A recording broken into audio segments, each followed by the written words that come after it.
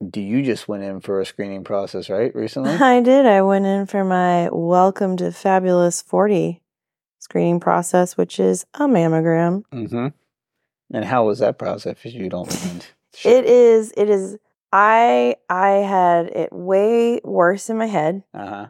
I do think women should still, like, I was talking to one of my friends and she's like, yeah, I've heard like some women will just like do like a girls trip where like a bunch of them will get like back-to-back appointments and then they go out and like have brunch, like celebrate it. I'm not laughing at the idea. I just think that's interesting.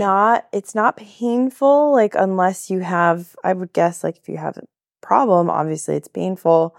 Maybe size matters. Mm-hmm. I have decently sized testicles, and they are pretty easy to maneuver. Mm-hmm. So, I feel like that was helpful. Gosh, I can tell you what's going to be the preview part of this podcast. It is. You're listening to the Addicted to Fitness podcast, brought to you by Elemental Training Tampa. Now, here's your hosts, Nick and Shannon Birch. Thanks for stopping by and checking out another edition of the Addicted to Fitness podcast. We are only 99 episodes away from episode number 500. Oh, gosh. This is episode 401. Hopefully you guys listened to last week's monumental or milestone episode, number 400. And now we're getting back into on the quest for 500. So this week we're going to talk about some really important, I would say, statistics and have a conversation about something that, a health issue that I think is probably very, I would say, important in pretty much everybody's life. Even if you haven't been if you haven't been affected by it directly, you probably have known somebody that's dealt with cancer and the repercussions of that. So we're going to have a conversation about that and really specifically kind of why we should really be more kind of aware of the preventative measures that go into cancer and how to maybe avoid it. So before we do that, we want to thank you guys for listening for over 400 episodes starting today. We really appreciate it. Please, if you haven't done so already, give us the ratings and reviews. We really do want to push those, and we push them every week because that can not only boost our visibility when people search for fitness and health podcasts, but also it gives us the kind of the feedback we need to make the podcast better. So we really appreciate those. Also, I suggest you go to addictedtofitness.libsyn.com because that is the only place you can find all 400 episodes. Apple Podcasts only has the last 100. I believe Spotify is the same thing, but if you go to addictedtofitness.com, you will find all 400. So please do that. And last but not least, follow us on Instagram at the ATF Podcast.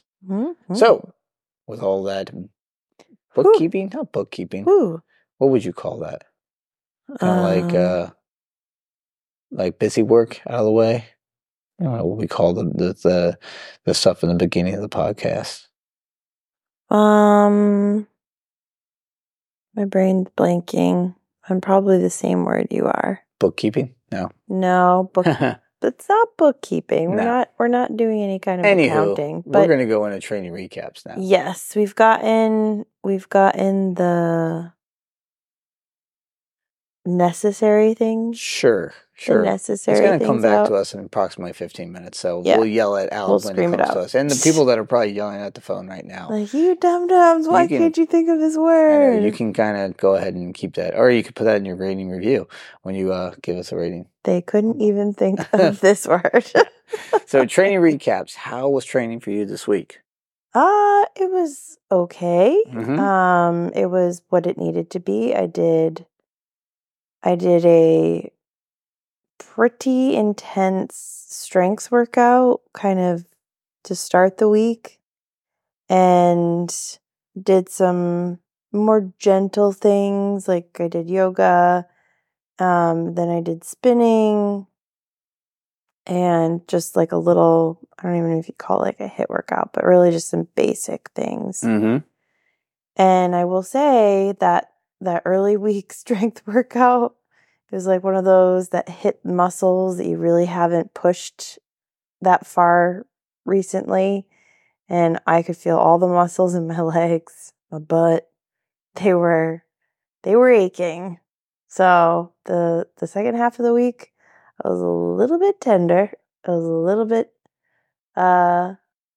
gentle on how I moved and sat, but it was okay. Like, it was good, actually. I was glad that I pushed myself. I know you got those dumbbells recently. How are they working out for you? Did you use them? I did. During your strength? How's it working out for you? Great. So it's nice. Like, I love kettlebells. They are one of my favorite pieces of workout equipment. But it's nice to have a balance, Mm-hmm. you know, and to have, like, I don't have a full collection of dumbbells. If you've been listening for a bit, you might have heard us say in one of the more recent episodes, I was really pumped that I got these because it's a 15 and an 8 pound. I really feel like I actually do need that 10 pound in between to kind of round them out. Mm-hmm. But they're good weights because I think we have a 15 pound kettlebell, or is it 20 pounds? 20 pounds. Mm-hmm. 20 pound kettlebell, and then like a 35 pound kettlebell. Yep. That 35 pound kettlebell doesn't get a lot of work by me on a regular basis because that sucker's heavy. Mm-hmm. But if I use the two 15s and I did squats, it's not that far off. It was only 5 pounds shorter from the other kettlebell. Yep. But yet that made the difference for me, like having the balance be in two hands at my shoulders versus something, you know, kind of one-centered weight. I felt like I had more control with like where I was in my fitness. I liked that. So like there is a real benefit to having some variety in your weights in particular. I agree. But it was still like I like the nimbleness of the dumbbells as well. Nimble. It's nimble. You know, like you use a big one single barbell. It's kind of the same situation, like you're stuck with your movement, you know? And for your wrist's sake and everything else, you've got to be pretty precise in how you handle that thing. The smaller dumbbells, there's just a lot more freedom. Yeah. So yeah, I agree. I think I think dumbbells are much more user friendly. They're a broader group of people can use them than just kettlebells. You know, not that kettlebells are terribly difficult to use, but I think they are slightly more challenging than dumbbells, or it can be. They can be. I think especially kettlebells. I think kettlebells, they put your center of weight has to drastically shift when you've got a kettlebell versus dumbbells, because you can hold that balance on both sides. Whereas kettlebell, it's just all in one. So you either got it like on your chest, or you've got it down, like, you know, you're holding it down. It's just a different thing than having weights that you can, you know, push up. Right. I mean, you can rack a kettlebell, but like you said, you have one kettlebell. I know. Yeah. I only have one. Yeah. If you had two, it'd be different. If you had doubles, it'd be different. But it's also, even then, it's the weight distribution's different. Yes. Even if you have two kettlebells that are the same weight opposed to dumbbells. So, yeah, I think it definitely, dumbbells are a little bit more user-friendly than kettlebells.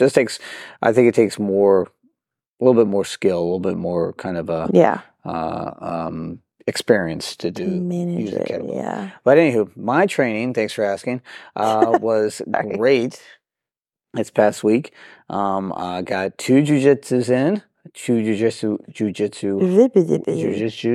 workouts in. Got a really good strength training session in, got a Peloton in, and got a sauna session in. So everything was really peaking this week. I felt really good, felt really back into a rhythm this week. Body felt pretty good. My shoulder was touch and go, you know. I think I mentioned in last week's podcast I was making one of my intentions or really goals of this year was to get acupuncture done on a weekly basis. And so far, I think I'm 2 for 2, or maybe 3 for 3. This might have been the third week, I believe. Yeah. You know, and my shoulder felt good some days and bad some days. So it was kind of, you know, it was so far it's definitely, I'd say it's improvement, because there hasn't been just constant pain every single day. It's just been, some days it's felt great, some days it's not so great. So yeah. I'm hoping we can just keep working on that and building on that. So we're looking for another good week of training since we're going out of town next week, and for a little vacay, a little just weekend getaway. So I'm looking to kind of get some good training week in before we head out of town. So now on to the main topic of discussion. We are tackling the topic of cancer. So this is going to be a quick, easy episode. Just kidding. Obviously, yes, it's real life. I always, you know, so Shannon brought to my attention that she saw an article recently about how cancer death rates are going down, but the prevalence of cancer, people who are, you know, getting cancer, is going up. So I thought that was a kind of an interesting concept to discuss. And it's really something that we actually, myself personally, touched on a few months ago when we interviewed my friend and client and oncologist, Dr. Salman Shah. He made the same comments about how, you know, treatments are becoming such more, almost more customized for people as far as cancer treatments, that they're seeing so much more success out of this treatment of preventing death. So, and the numbers reflect that. I think it just came out with the American Cancer Association just came out with their annual report, and it says that cancer deaths continue to decline in the United States, with more than 4 million deaths prevented since 1991. A new report says. Also in the report, though, more people are developing cancer, as we just mentioned earlier. Yeah. New cancer diagnoses are projected to top 2 million for the first time in 2024, up from 1.9 million last year. Also, another kind of disturbing trend is that cancer patients are getting younger. So I remember discussing this with Dr. Shah. Obviously, I think some of these numbers are being produced by the fact that more people are getting screenings done. Mm-hmm. So, I mean, I think it might be not that it's a good thing that these numbers are going up. It's just that we are catching it sooner, you know, because people are getting more information about the importance of screening, and they're actually changing some of the ages of when the people should get the screenings done. And I think it's actually a byproduct of some of these numbers. You know, I think, you know, previously, probably before the last couple of years, you know, the age to get kind of a colon screening for colon cancer was 50, and now recently it dropped down to 45. Yep. The reason being, I think this one of the articles that we saw, I think they said colon cancer was the leading cause of cancer death in younger men, and the number one cause of cancer death in younger men, and the second in women only to breast cancer. Mm-hmm. So, I mean, they even talk about if you have a family history of colorectal cancer in your family, you're supposed to get the screening done when you're 40. So it's like, I guess we just turned 40 this year. Do you have a history of it? I don't believe so. I gotta, you know, the only. So I remember that pharmaceutical ad, that like drug ad. It's like you use it, but it's the same thing. They reminded people about how you use this, like, I don't know if I think it's like an at-home, not at-home. Well, it could be test. If it's a fecal test. It might be an at-home test, but it's something about preventative. Mm-hmm. And they said, like, if you have a family history, you start at 40. Yeah. Yeah. So, I mean, that's something we also found in our research, is that now the screening process, obviously, I mean, you just went in for a screening process, right, recently? I did. I went in for my Welcome to Fabulous 40 screening process, which is a mammogram. Mm-hmm. And how was that process if you don't mind? It is. I had it way worse in my head. I do think women should still, like, I was talking to one of my friends and she's like, yeah, you know, I've heard like some women will just like do like a girls trip where like a bunch of them will get like back-to-back appointments and then they go out and like have brunch, like celebrate it. I'm not laughing at the idea. I just think that's interesting. It's not painful, like unless you have, I would guess like if you have a problem, obviously it's painful. Maybe size matters. I have decently sized chesticles, and they are pretty easy to maneuver. So, I feel like that was helpful. Gosh, I can tell you what's going to be the preview part of this podcast. It is such an awkward test though, because like someone else is maneuvering them and then squishing them in a machine, and like you can't move, you can't even breathe during like the picture, X-ray, and there's one where your face is like you're just smushed up against plastic and you're at this like weird angle and you can't breathe and you're just like, this is awkward. This is really awkward. Like you're smushed up against like face against a window, you know? So what we're saying is screening is not a problem, folks. It may be a little weird for some of them. But I ended up actually striking up a very good conversation with my technician. She was very nice. We both discovered we had a shared passion for shoes and certain types of shoes. So, I mean, I thought it was overall enjoyable. She had candles, she had scents, she'd made it as relaxing as possible in that room. But it is just not... It's just not a relaxing test. I mean, I honestly think it's better than going like to your gyno, which, oh, by the way, I had that appointment afterwards. So, I mean, for all of the ladies that have done that, mammogram is just more awkward.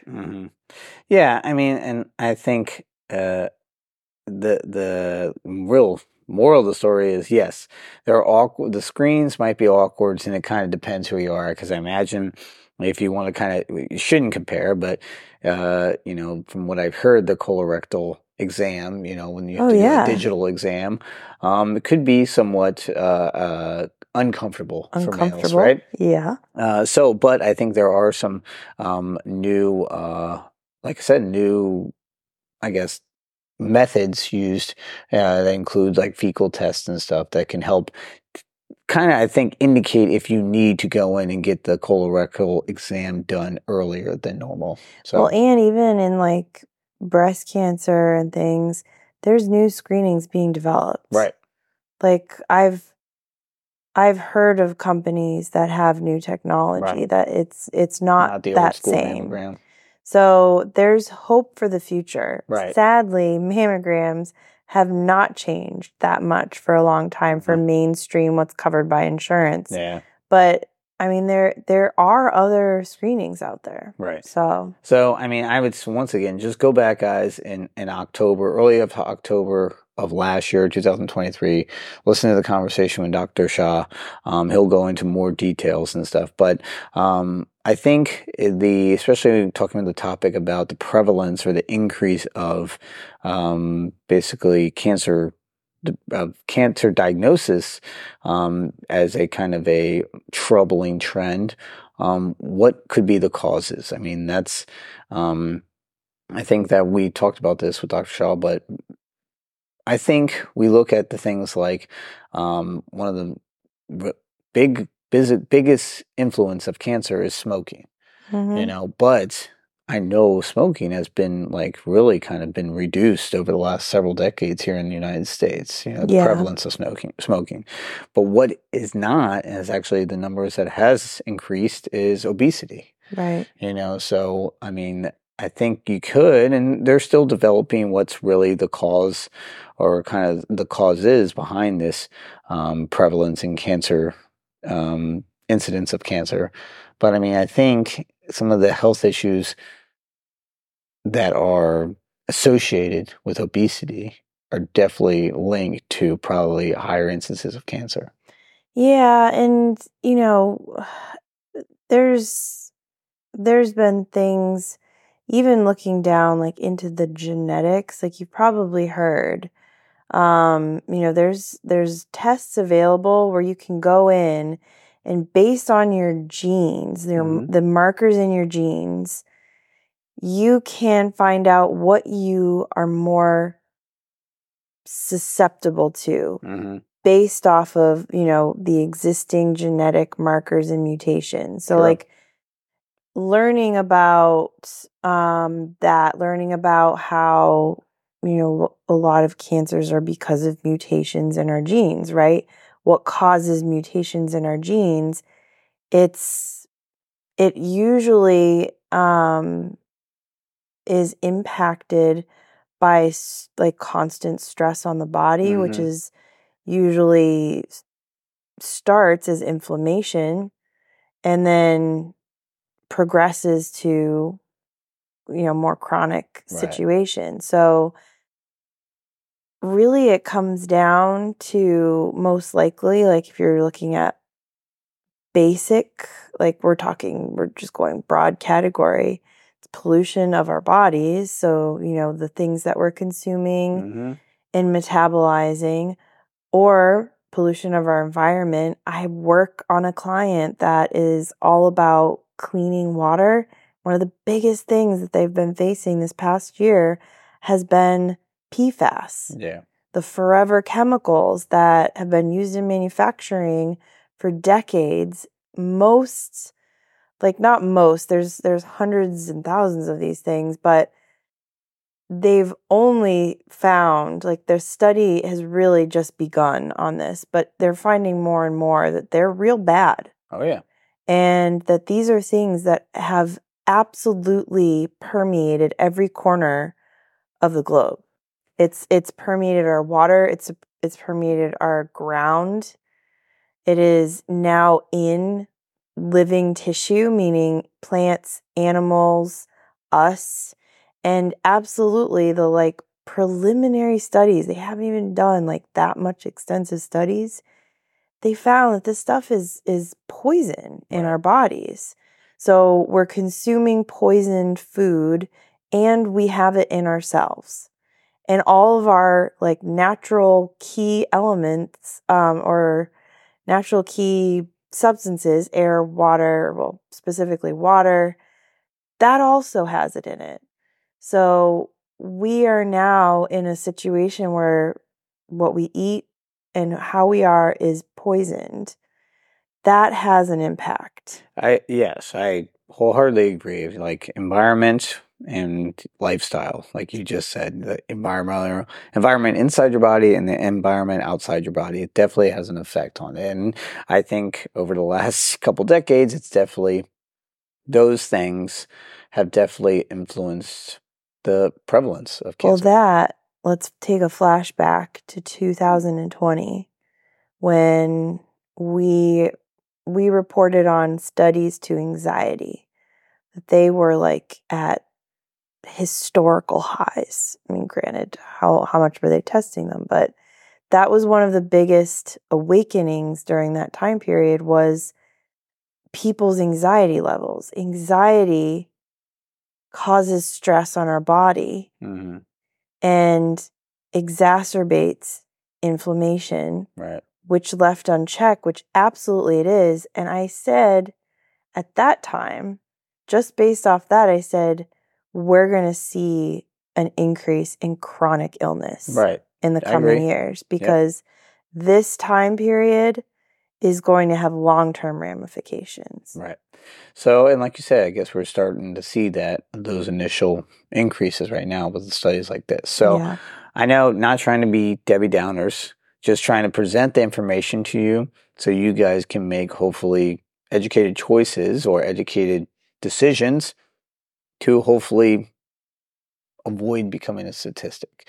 And like Shanna said, I think there is sometimes when you do have genetic predisposition to some things, but lifestyle definitely has an influence on whether you can develop things like cancer or any other chronic disease. Your lifestyle definitely has an effect on it, okay?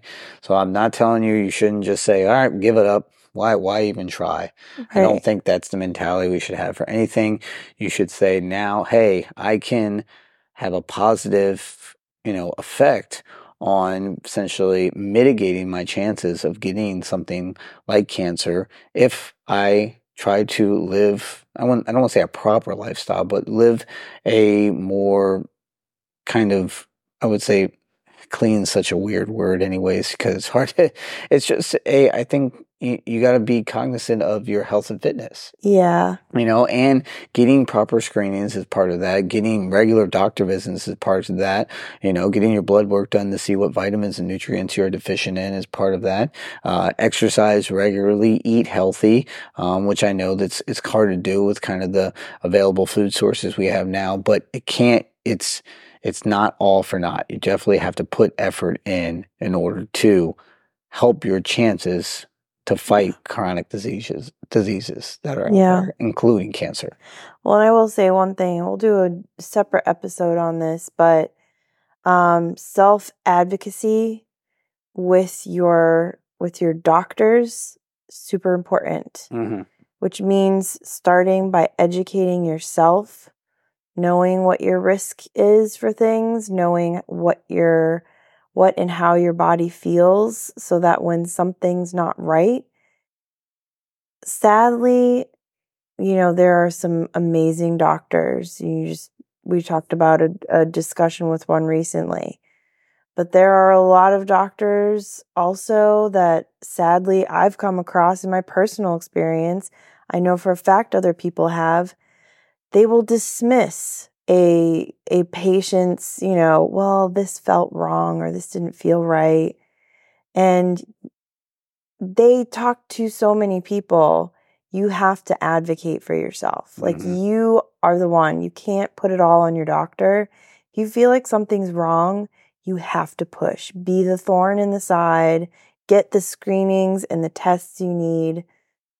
Like I said, this is a big thing. I would love to explore this in another episode because I think it's a new sort of approach for a lot of people to their healthcare, especially, but it's so important.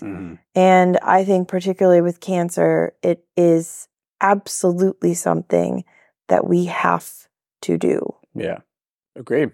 All right, so let's put a pin in that for now.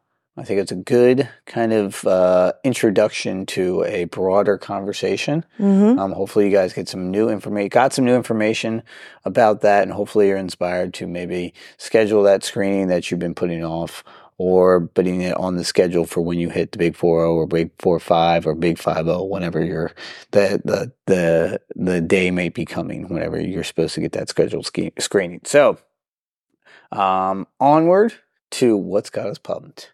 Yes. I know what's got me pumped. Shifting into more just positive things. Yeah. What's got me pumped might have you pumped also. Okay, you go ahead. So I tried it for the first time. We did it in bed last night. Wow, this is scandalous. I didn't realize we were getting this And it involves tape. Wow. Wow. So I tried mouth taping. Okay, if you guys listened last year. This is not a form of S&M, folks. Last year, easy, keep it PG. I'm just saying. About squishing your boob earlier. I'm just saying. Hey, that was medical. Okay. Last year I did a little solo podcast about mouth taping. And so I was inspired by listening to another podcast. Shannon made a very interesting somewhat of a direct or indirect comment about my snoring last week. She asked me why I wasn't why I wasn't wearing nasal strips anymore. I used to wear those Breathe Right strips on my nose. I didn't know if they helped or not. Obviously, I can't hear. Sometimes Shannon, she said, I guess they're better than nothing, right? Yep. So yep. I was like, all right, I'll go buy some new ones, right? So I was, Friday, had a busy day and I knew I had to go out and buy something, but it kind of I fell out of my brain. And I was listening to a podcast and they started talking about, mouth taping. So I was like, oh, I forgot. I got to write the Breathe Right strips. And then, so the podcast also inspired me to get some tape to tape my mouth shut while I sleep. So guys, go back and listen to the podcast. But if you need a quick synopsis, it's exactly how it sounds. You put a piece of tape vertically over your mouth to essentially keep your mouth closed at night to basically train your body to breathe through its nose while you sleep. Because typically most snoring happens due to your mouth falling open, your tongue falling back in your throat. Now, there are some people that have serious sleep apnea, where mouth taping is probably not a good idea. I mentioned that on the podcast. I don't believe I have that. I have no other real symptoms associated with sleep apnea. That I tried it for the first time and I did not hate it. I will say that. Yay. Shannon said she didn't notice any snoring until this morning. Yeah. I did take it off earlier this morning when Dave came out. Our daughter kind of woke us up in the middle of the night, and I didn't know if 3 times. Carrying her to bed with a piece of tape over my mouth would freak her out. Yeah, that probably would freak her out. So I'm going to keep going, and I'll give you guys an update next week. Or maybe the week after about how it's going. I know, maybe I'll be the one giving you the update. Exactly. Like, maybe that's what you're pumped about next time. All right. So what's you pumped right now about? What you pumped about? What you pumped about? I am very pumped that we made it through our first children's Gasparilla Parade, which is one of the largest children's parades in the country.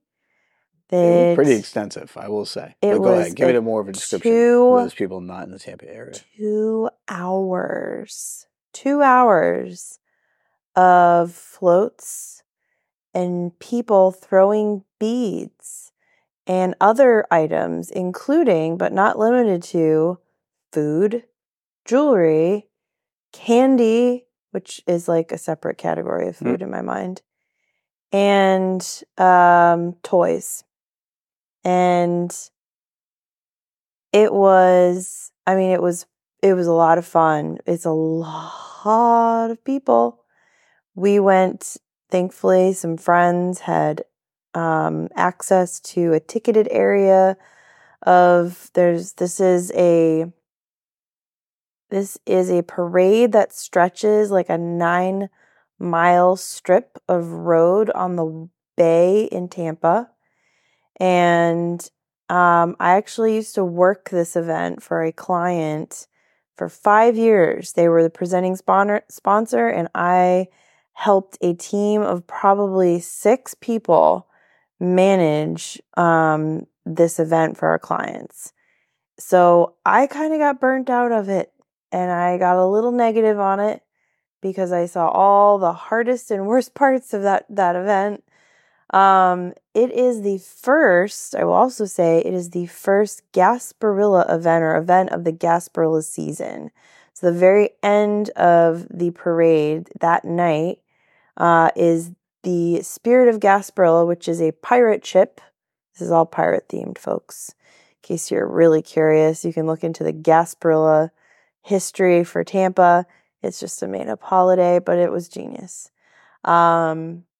The pirate ship comes out, the fireworks go off, and that is the official start of the Gasparilla season here in Tampa, which goes 4 months. Months, not 4 months. It goes on 4 months.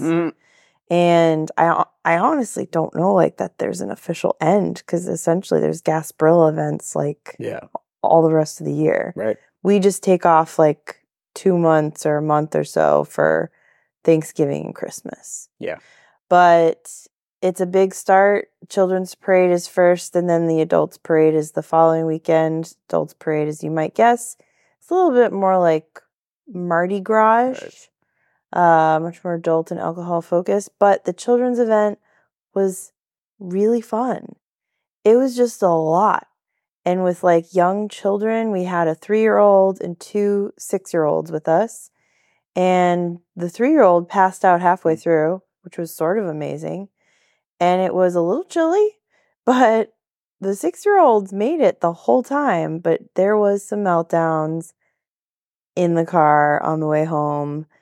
And I think we were all really happy when we actually got home.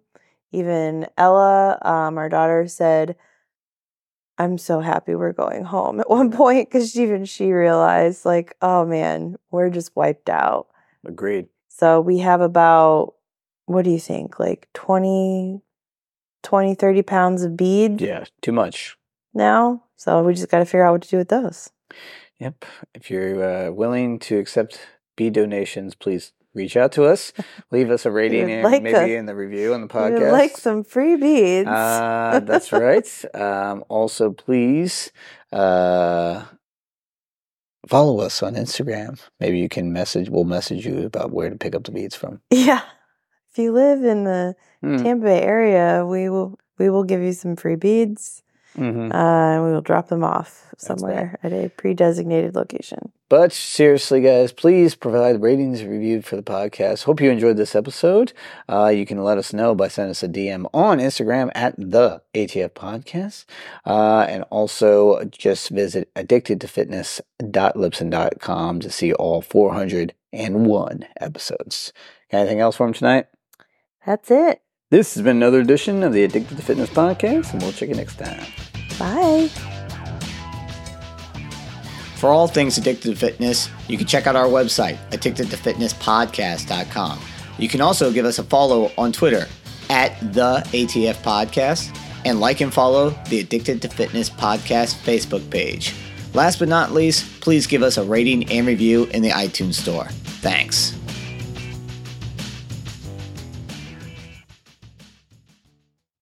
Thanks for stopping by and checking out another edition of the Addicted to Fitness. It's the Addicted to Foots.